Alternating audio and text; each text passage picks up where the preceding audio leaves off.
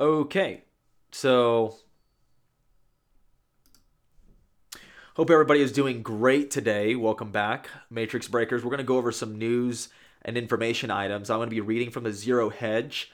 I have about 5 articles pulled up right now, and they literally, the topics are wide ranging.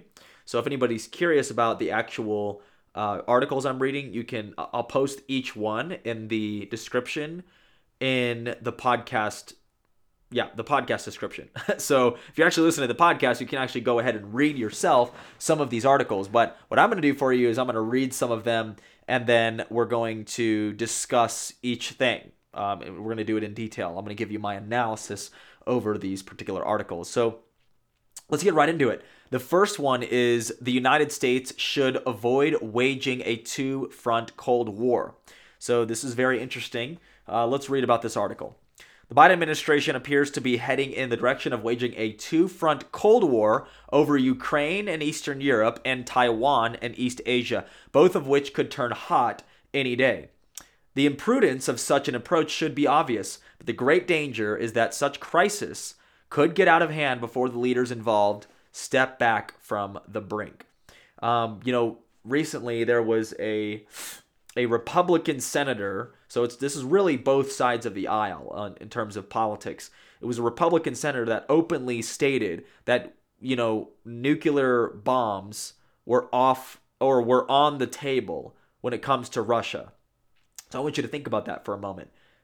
Nuclear weapons are on the table. I mean, what the fuck is that even supposed to mean? They're literally threatening nuclear war over a part of Ukraine that arguably is more Russian than Ukraine. If anybody knows anything about Eastern Europe, all these different countries, Lithuania, even Poland to some extent, and Russia, I mean, these countries used to all be one, empire, many times over, by the way. So I think that there's so many different alliances, if you will. I think there's so many loyalties in that region to different areas because it's so congested there. And you're going to end up getting a lot of diversity, and a lot of diversity creates a lot of issues. Well, there are people who swear their allegiance to Russia, swear their allegiance to Putin. They believe that Putin is sort of, the catalyst of a savior almost to these people in Ukraine. While other people in Ukraine are more, they want to be independent. They don't want Russia's influence in Ukraine for whatever their reasons can be. Clearly what we see in Russia is a country that has pulled out of the Soviet Union. That Soviet Union collapsed in the 90s.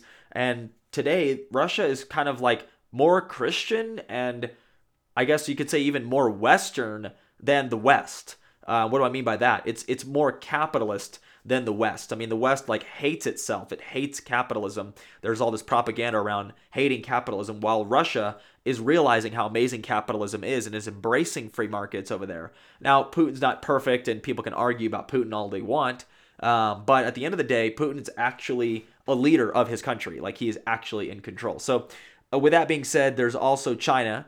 And I'm going to read from the article. Let's see what they cover, and then I might get into details around it.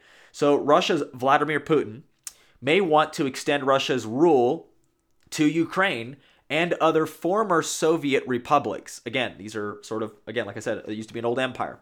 But he definitely wants to ensure the end of NATO expansion. NATO is, this alliance that is like the US, it's Australia, it's the UK. It's almost like the Five Eyes. You can put Canada in there, New Zealand even.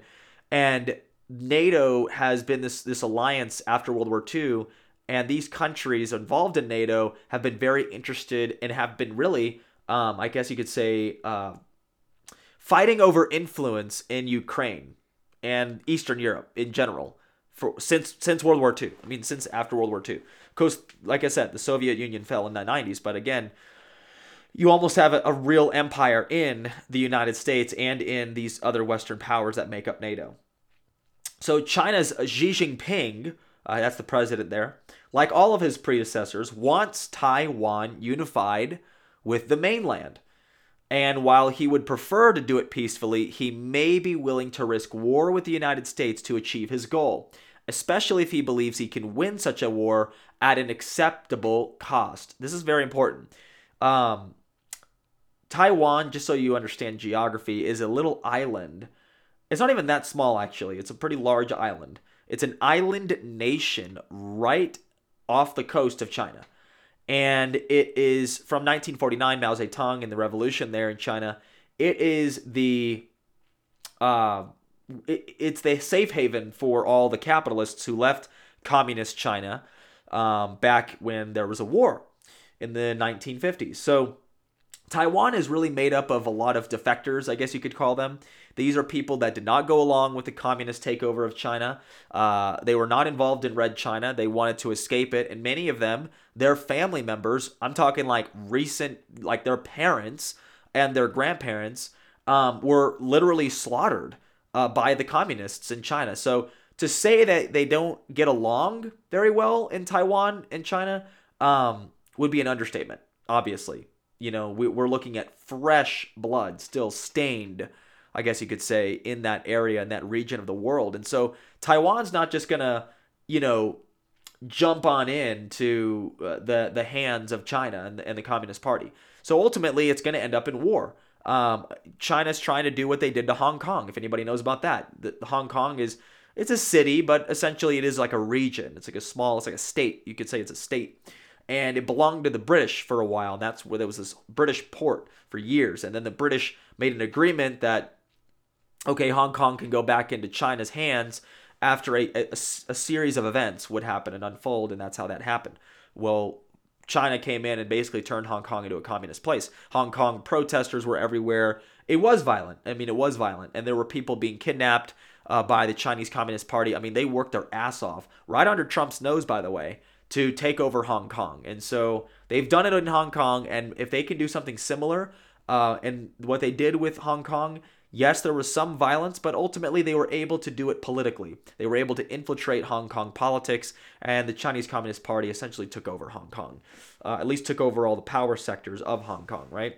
And so that leaves the Biden administration, I'm reading from the article now, that leaves the Biden administration, which to date has been sending mixed signals to both Russia and China. Administration spokespersons, that's really who's running the White House, it seems like, because Biden doesn't even know who he is or where he's going. The spokespersons have warned of severe consequences should Russia invade Ukraine. But President Biden has stated that those consequences will be primarily economic in the form of sanctions. Well, Russia's been dealing with sanctions from the U.S. for, since the Soviet Union, right? So, to say that Russia can be independent of the United States is also an understatement. I do believe that, again, this is the same bully pulpit that we have in the United States, which is the world reserve currency. Because we have the world reserve currency, we are able to sanction other nations, meaning that we are able to inflict unbelievable economic damage onto a nation because we control the trade of all the goods based on our currency.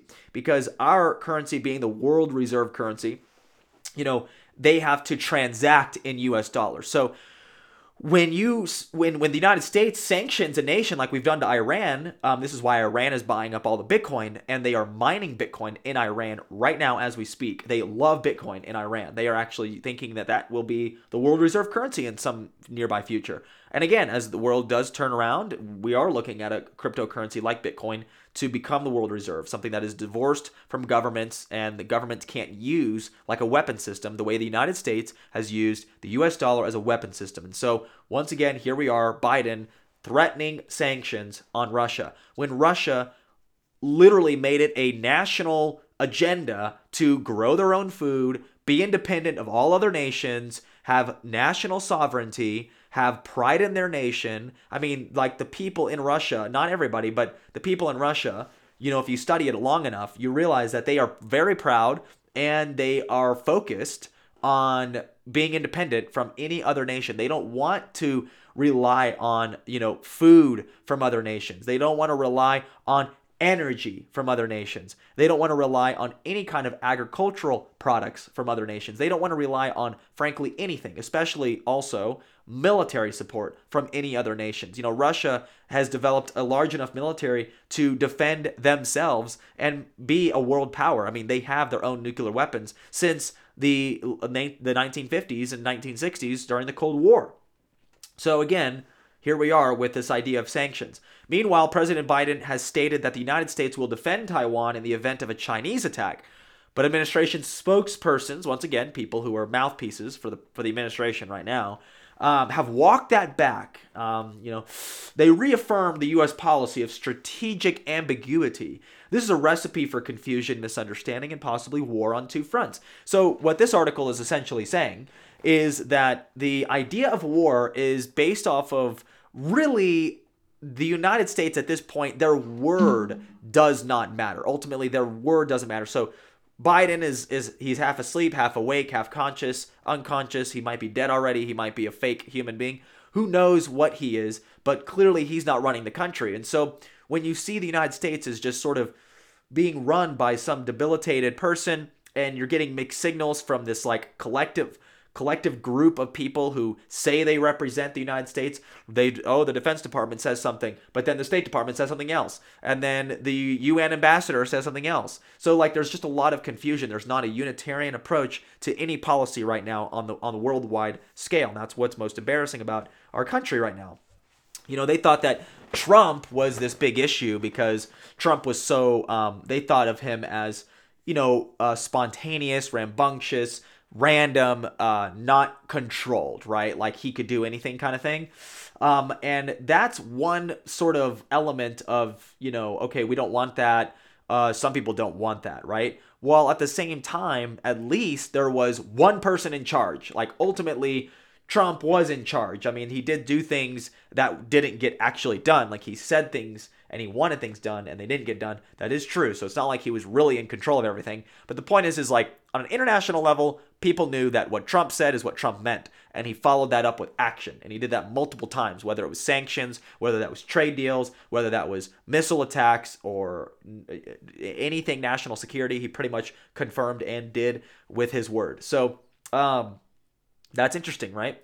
This muddled U.S. approach, I'm reading from the article again, was highlighted at the recent summit for democracy, where the U.S. president portrayed international politics as a global struggle between democracies and autocracies and characterized the United States as democracy's champion. Biden and other American democracy proponents appear to have forgotten the wise counsel of Secretary of State John Quincy Adams, that America was the well-wisher of freedom to all but champion only of her own. Of course, we love the Founding Fathers.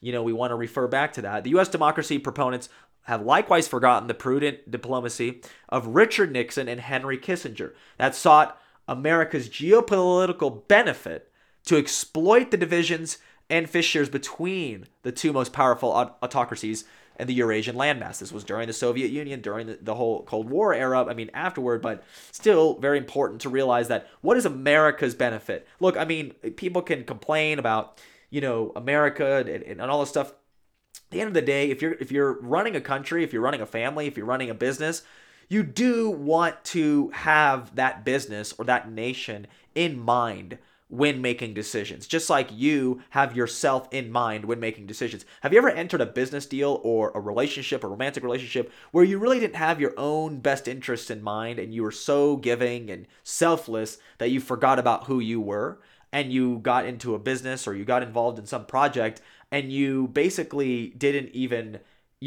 get anything out of it because you weren't upfront about your shit. You weren't saying, hey, this is what I feel and this is how I'll benefit, yada, yada. That's kind of what the U.S. is doing. We're like aimless. We don't have a lot of strategic, input on the world and international affairs. We're just sort of running in circles and not knowing what the fuck or who the fuck we are. So foreign policy and strategy involve understanding and prioritizing threats and then devoting the necessary resources to meet those threats. That's perfectly said about foreign policy. If you want to rewind, you should rewind and listen to it again. I don't have time to say it. China clearly possesses the greatest threat to U.S. national security interests in the Indo-Pacific region and beyond. The Biden administration's focus should be there, and it should allocate resources accordingly. Here's the issue. So what this article is saying from this opinion piece, basically, is that the U.S. should focus everything on China. Everything should be focused on China. All the money, all the funding, all the weapon systems, everything that we have from a national security perspective should be focused on the Indo-Pacific region, which is Hawaii, which is this Taiwan area. All of this should be, all of our American manpower should be over there. Now, I mean, not every single last piece, right? We still have military base in Germany and Europe, and we still have that kind of level of commitment there. And here's the thing with NATO. NATO is like a collective of countries. So it's Americans, it's Australians, it's British, it's a whole collective. So, that at least can be handled through them, and that could be limited. I understand that. I think that that's wonderful. And so we should just commit in that level, in that capacity over there in Europe. We shouldn't be overdoing ourselves in Europe, because that compromises ourselves. You know what China wants the most is for us to get involved in Ukraine. That's what China would want the most. So you have Chinese-backed U.S. politicians, Chinese-funded U.S. politicians that would actually advocate for an attack on Russia, just like that Republican did, just like the Democrats are doing. They're all in the same camp. In a sense, they all want to attack Russia. They want to sort of pose this threat on Russia, because Russia, very much like Trump, Putin, is not controlled. He is not under the globalist thumb anymore, just like the Soviet Union. Soviet Union was under the thumb of communism for years. So that's the idea there. So that's finishing up that article. There's a lot of things unfolding with, the Pacific front, the Chinese front, the Russian front. There's so many different elements that are going into this now that you have to realize that, you can't just allocate resources and divide yourself and then have misspoken words on both fronts and not have real opinions about them or real policy. No, there's no real policy formulated for it, right? Here's the next article. The next article is also very important. It is the Florida Surgeon General. So that's like the head, doctor in that state. That's what that position would be considered. The Florida Surgeon General, he says, if you have no symptoms, please don't get tested. So Florida Surgeon General, Dr. Joseph, issued new guidance for COVID-19 tests on January 4th in a bid to reduce the strain on the state's testing centers. This is very, very good. So many people are using the centers. The availability of tests is under pressure. We are going to scale back, he says. We're coming back to something sensible, he says. People have been flooding Florida testing sites, leading to long lines, he said. Instead of restricting testing, however, the Surgeon General said he would place a new emphasis on high-value testing against those of low value in order to give priority to tests that would likely change outcomes based on a positive or a negative result. For example, someone who is elderly with pre-existing medical conditions and is having symptoms he regards as high value. Someone who is otherwise healthy, with no pre-existing medical issues, and with no symptoms is low value, he explained. He also said people need to get back to a sense of normalcy in society. Wow, what a perfectly stated situation here. This U.S., or not the U.S. Surgeon General, but the Florida Surgeon General is making the most sense of anybody I've personally seen. So have you noticed in your local area a lot of testing sites are being overwhelmed? The testing centers they have super long lines. Down the street from my house, there's this there's a testing center. I forgot they remade it into something else. But there's a testing center, and there has been long lines there for, I think for a couple weeks now, guys. And maybe that's for the holidays. They wanted to get tested to make sure before seeing family. Or what we're seeing is people have the motherfucking cold. They have the flu. It's flu season. So people are normally getting sick, especially those that are vaccinated.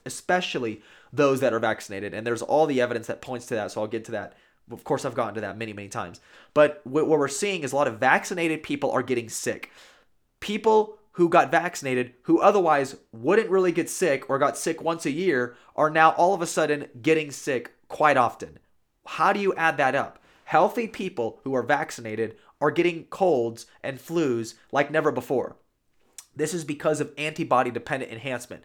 This is what we've been talking about this entire time on the podcast, why you should not get this vaccine, and why not only that, you shouldn't get it. You don't even need it. It doesn't even work. It's like there's layers on layers and layers on layers on layers of reasoning why you should not get this vaccine. You go all the way down to fucking nanotech and satanic fucking worship. I mean, you can go all the layers. I don't really care to get into that right now. The point is that clearly we are seeing a lot of people have the common cold. So people are in line and they're getting tested for COVID and they're getting COVID positive. The way we have it set up in Colorado is, the more cases, the positive numbers in different counties, different levels, that is going to dictate the kind of lockdown that we have, the mask requirements, and all this other bullshit. So what Florida is essentially saying, which is, again, leading the country, and I would say leading the world in common sense, basically saying, look, if you are an elderly person and you are feeling symptoms and you would like to get tested, go get tested, which I also disagree with. You know why? Because as soon as you're COVID positive, which could be the flu, could be the cold, as soon as you're COVID positive, you are not allowed to get treatment except a vaccine or a ventilator or a remdesivir. Do you see how that works? So really, in general, overall, if we're really looking at it, testing is really fucking stupid. Because if you have a positive test, you're not even able to get regular fucking medical care. You're not even able to get the things that you actually need. So ultimately, testing is just botched anyways. But what this guy is saying, at least at some level, he's making more sense. He's saying, look, if you're elderly, you're compromised, and you really ought to get the COVID test, then sure, you're a high value. I like that. This guy's making fucking sense to me.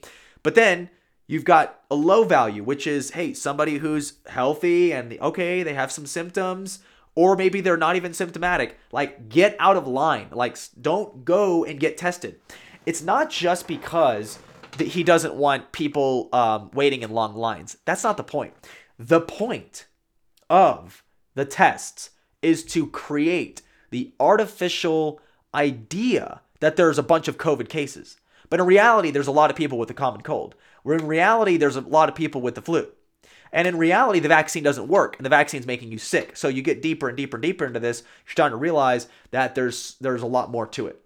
And so I applaud the Florida Surgeon General for coming out and saying, this is ridiculous. Don't be getting tested all the time. So these are some other quotes by him.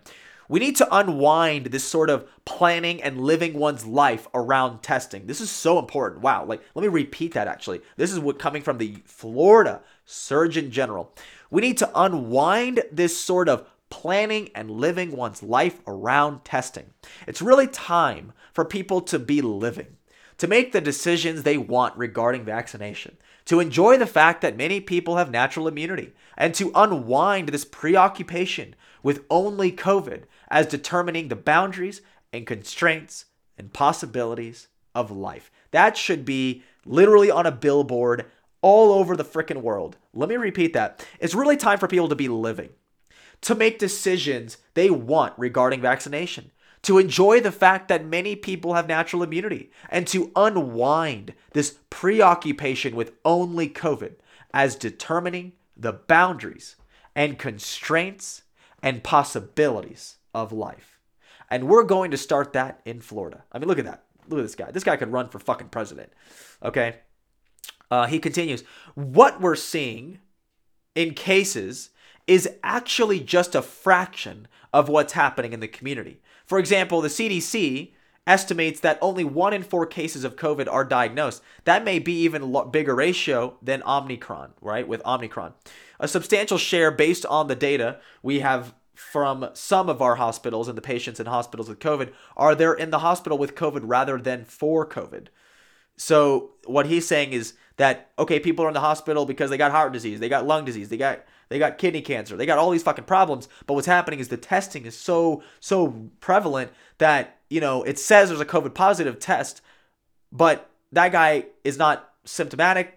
He's sick with kidney disease. So ultimately, it's not about the COVID, it's about the kidney disease, but it doesn't matter because he's in the hospital and he's going to get tested anyways. And this is just going to continue to add to the COVID numbers. I mean, at what point do you run out of COVID cases? Like, obviously people think that they can get it again. So in reality, they can't. We know that now with science showing you cannot get COVID twice. You can only get the flu and the cold. You can't get COVID twice. So moving on from that, I'm going to go into this other article, the defense of Robert Malone. I'm going to put it that way because the article name, I can't even say it correctly. But the in defense of Robert Malone, Dr. Robert Malone. So as you all know, Dr. Robert Malone just did a recent podcast with Joe Rogan. And Dr. Robert Malone, let me explain who he is and why this matters. But when he went on Joe Rogan, everyone should watch that podcast or listen to it, however you want to look at it. I know you're listening to this podcast right now, but later on you should listen to Joe Rogan and Dr. Robert Malone. It's pretty amazing. So let's check this out. Dr. Robert Malone is a U.S. virologist and immunologist who has dedicated his professional existence to the development of mRNA vaccines. In the 1980s, Malone worked as a researcher at the Salk Institute for Biological Studies, where he conducted studies on messenger acid or mRNA technology in the early 1990s. Malone collaborated with a guy named John A. Wolfe and Denise A. Carson, two eminent scientists, on a study that involved synthesization, right? Synthesization. Did I even say that right? In fact, Malone is the father of the mRNA vaccines. I think he also has patents, by the way. So this guy literally made the mRNA vaccines. So he's probably the most significant person to talk to about these issues that we're seeing today. As you can see, Malone is no ordinary man. I'm kind of skipping, guys. Malone is no ordinary man. In fact, he's rather extraordinary man. Before embarking on a distinguished career in science, Malone worked as a carpenter and as a farmhand. Becoming a doctor was a lofty aspiration, but through hard work and determination, his dream became a reality. Over the course of 3 decades, Malone has established himself as one of the most competent people in the fields of virology and immunology. So, Malone is arguably the most qualified person in the world to speak on what we as a society should and shouldn't be doing during the pandemic. Yet for reasons that will become abundantly clear, he finds himself ostracized, largely silenced, and cut off from scientific community. Why? 2 months before his Twitter account was suspended, Malone wrote a rather prophetic Twitter post. This is him on Twitter. "I am going to speak bluntly," he wrote. "Physicians who speak out are being actively hunted via medical boards and the press. They are trying to delegitimize us and pick us off one by one." He finished by warning that this is not a conspiracy theory, but a fact. He urged us all to wake up. Sadly, many of us are still asleep. In my research for this piece, it seems clear to me that Malone has been silenced, not because he's some quack spouting nonsense, but because he challenged and still challenges the overarching narrative about vaccines and the lethality of COVID-19. Malone was recently interviewed by Joe Rogan. For the uninitiated, Rogan is the host of the most influential podcast in the world. At one point during the 3-hour interview, Malone referred to Dr. Anthony Fauci as Tony Fauci, a man he knows personally. Malone, in other words, knows where all the skeletons are hidden. The same is true for Dr. Peter McCullough, another world-renowned expert who has appeared on Rogan's podcast. Prior to writing this piece, I consulted both Malone and McCullough. Funny enough. So this guy writing this article on the Zero Hedge is in communication with these two very, prominent doctors. And so over the course of the past 18 months, Malone has been painted as some kind of anti-vax fringe scientist, a man of questionable merit, who's spouting nonsense. Well, he's not. Malone happens to be vaccinated.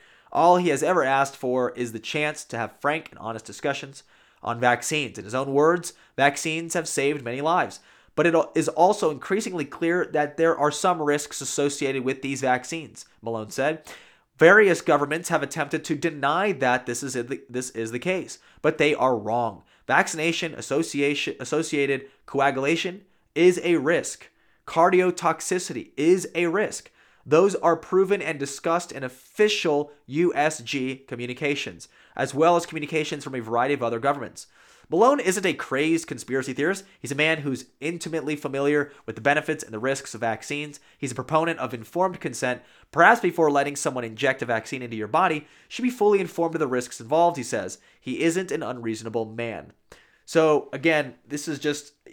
I'm going to finish up there, guys. This is in defense of Dr. Robert Malone. If you don't know who that is, now you kind of do.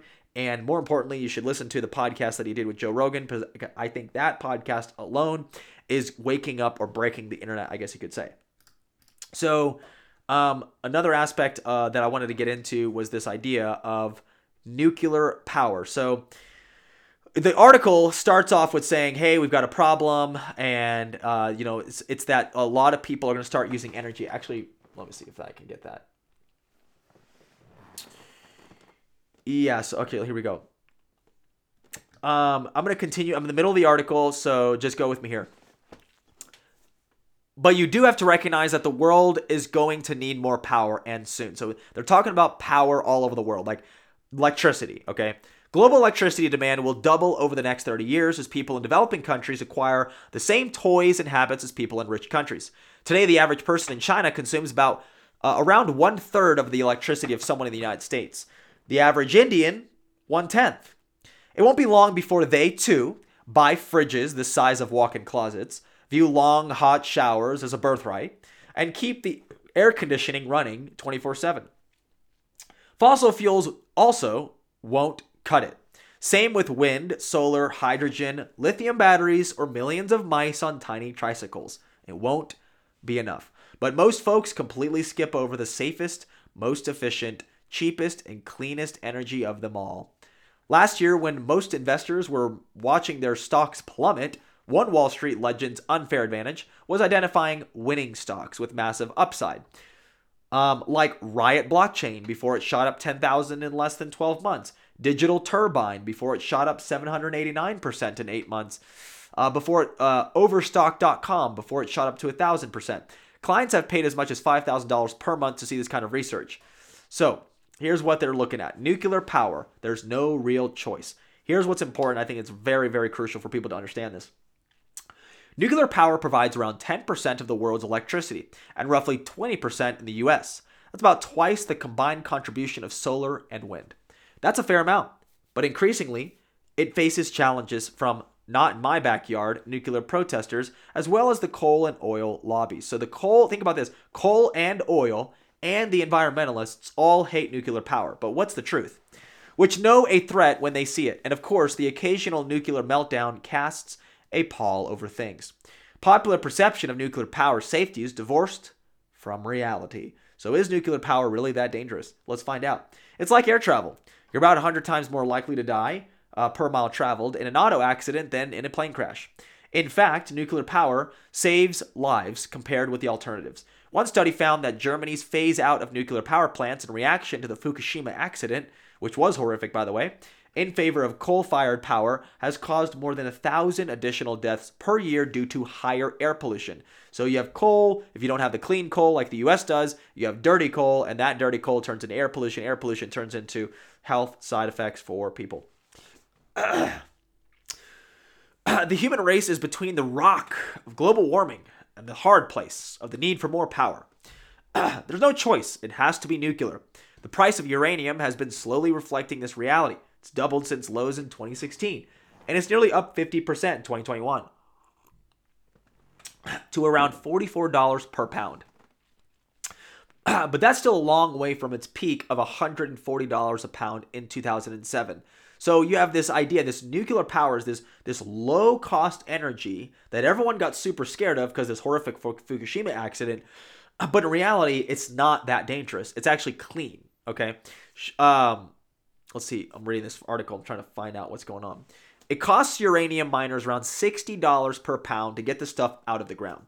The cost of uranium languishing below that level for years has resulted in most uranium producers going bust or being bought for pennies on the dollar by wealthier competitors.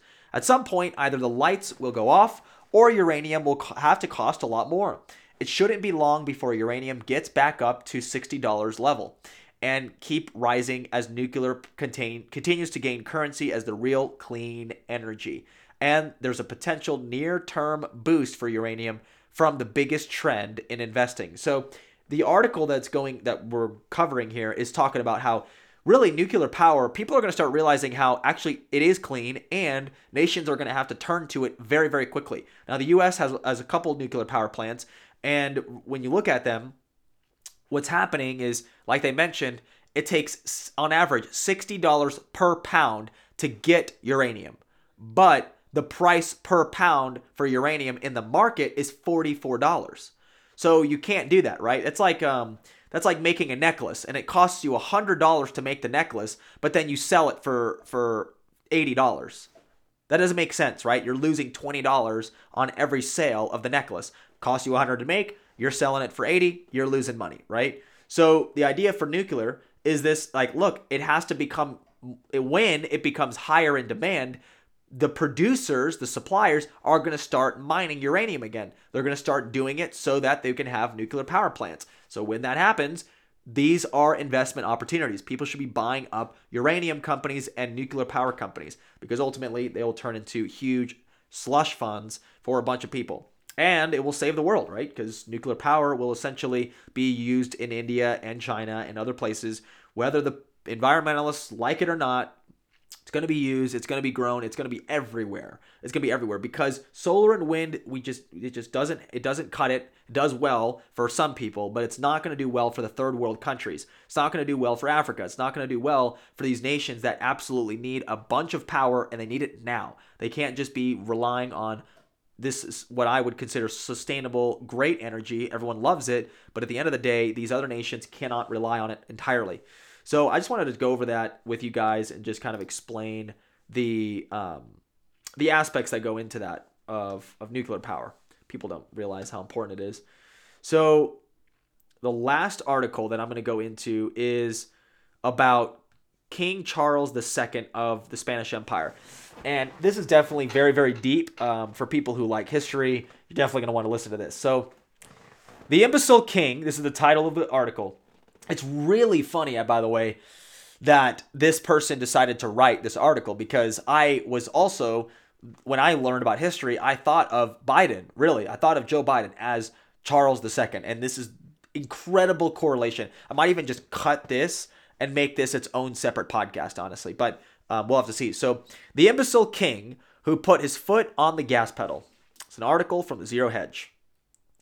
Charles II was only 3 years old when he became the supreme ruler of the Spanish Empire in 1665.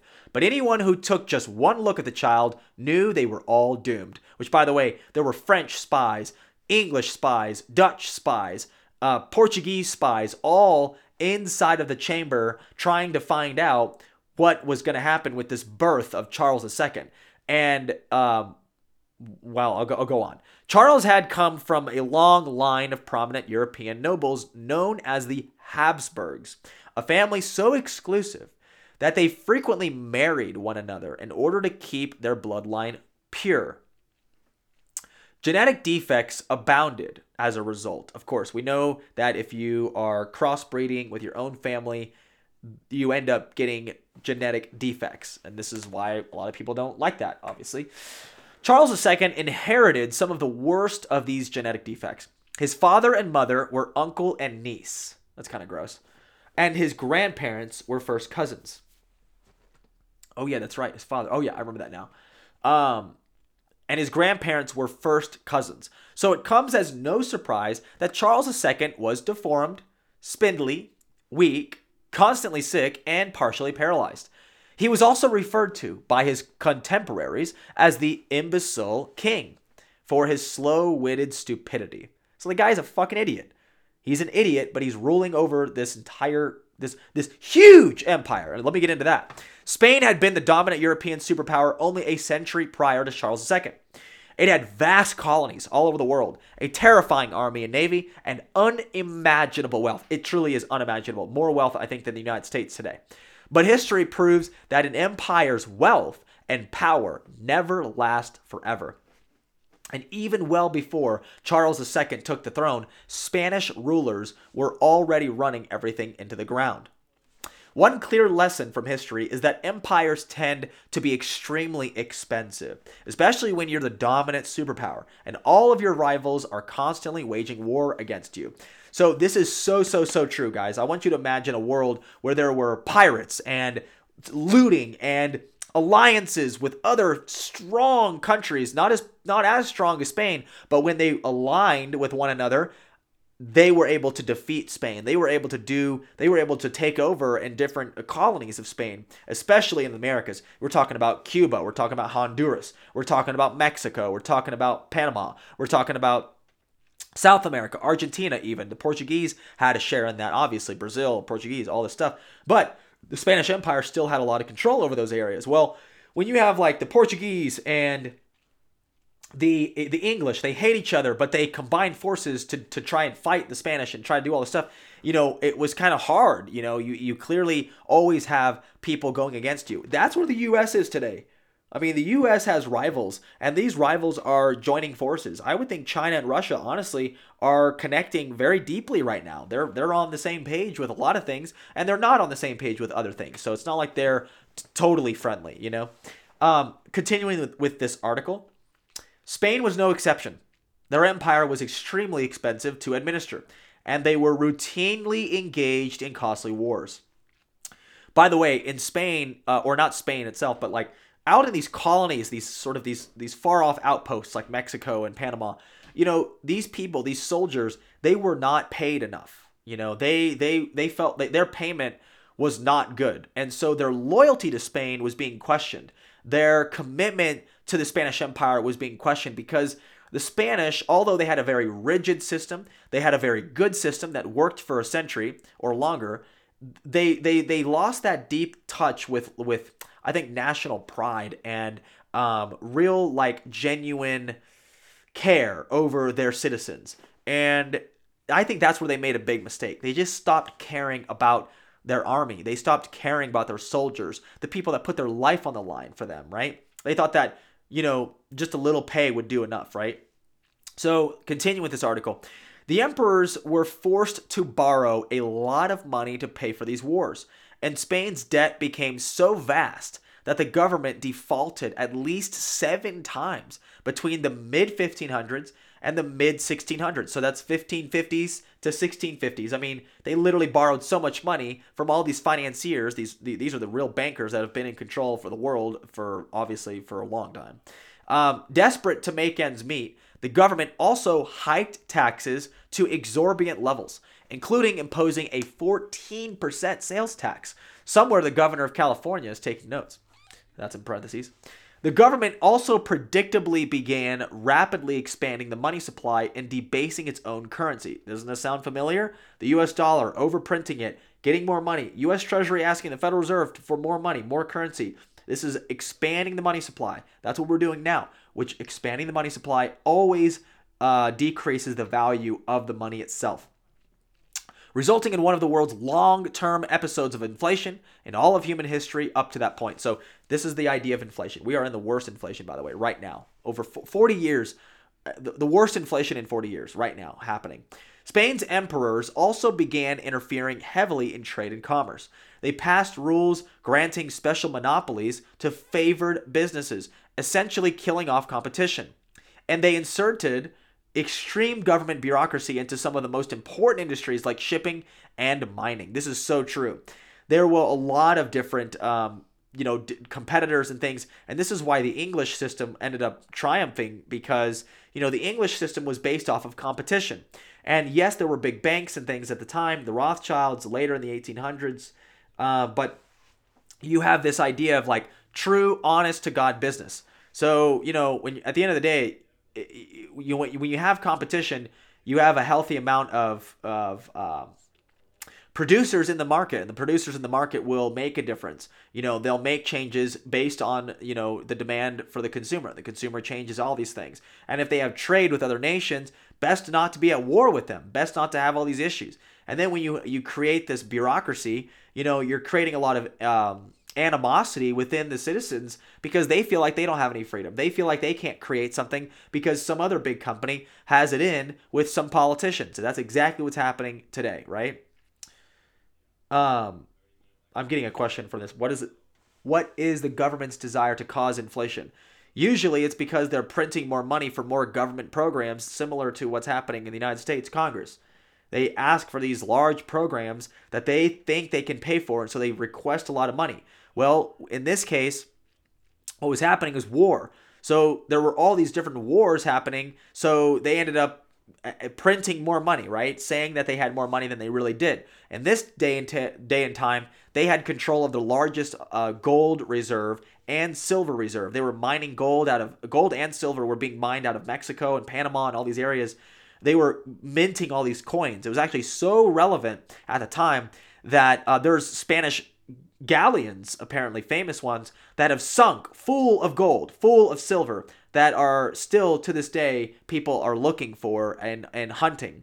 So again, find it very fascinating that that's actually a reality. So that's why inflation tends to happen in these different countries. So, reading from the article, part of this decline was because of emerging social trends. In the early 1400s and early 1500s, the seas were teeming with Spanish explorers. Cortez, Ponce de Leon, etc. These men were regarded as national heroes in Spain, and international trade was considered a highly respected industry. By the mid-1600s, however, trade, commerce, and production had fallen out of favor. Traders and industrialists were viewed with suspicion instead of esteem. The economies in cities like Valencia, which had once been famous for its factories and high-quality products, quickly decayed, and suddenly Spain found itself importing most of its goods and services from its chief rivals, France, England, and the Netherlands. Meanwhile, the Spanish Inquisition was busy killing off thousands of intellectuals and condemning tens of thousands more to life imprisonment. Their crime? Expressing independent thought that differed from the official narrative. Yeah, the Spanish, if I could say anything about the Spanish, they had their narratives. They had their ways of viewing the world, and that shit was dispersed down to the governor level, down to the citizen level, and they had it all systematized that way. Spain's message to the world was clear.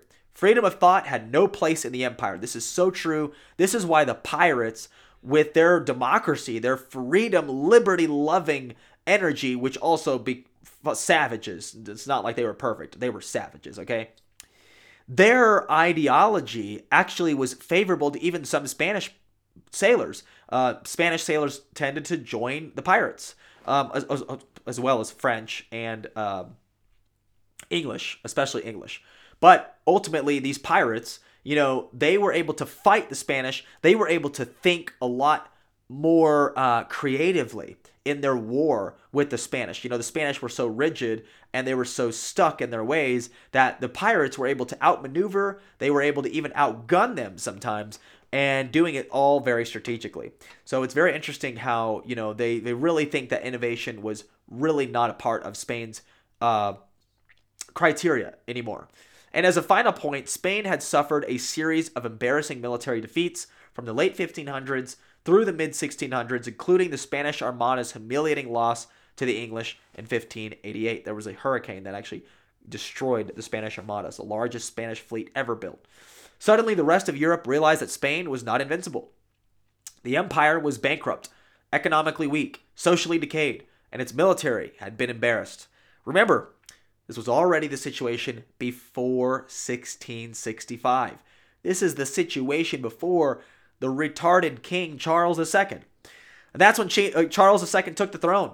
In other words, a weak, mentally incompetent fool was put in charge of an empire that was already in serious decline and whose chief rivals were rising rapidly. You don't need a PhD in European history to figure out how that movie ended. The situation became much worse under Charles II, and within a few decades, Spain would go on to lose a major war against its rivals that struck the final blow to its dominance. That's when the torch was passed and France became the dominant superpower. Eventually, the UK surpassed France, then the United States surpassed the UK. This is how empires rise and fall. This cycle has been taking place for more than 5,000 years. Empires rise and fall. I just said that. That's so funny. That's like next on the thing. Economies rise and fall, and no nation holds the top spot forever. It's not hard to understand why. When an economy is on the rise, people are hungry. They work hard. They save money. They're focused on the future. Governments run lean budgets and spend responsibly. They maintain a sound currency. Once an economy has reached its peak, however, priorities change. Hard work and saving are no longer prized social values.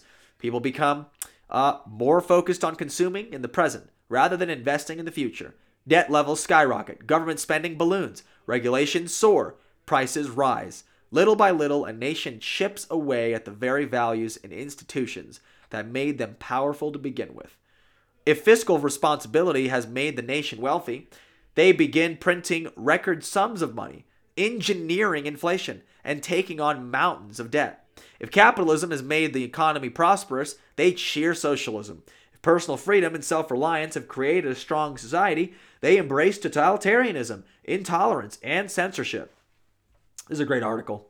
Not to mention, there always seems to be some rival, rising power lurking, ready to take advantage of the situation, and some weak leadership like Charles II, who hits the gas pedal on the way towards this demise.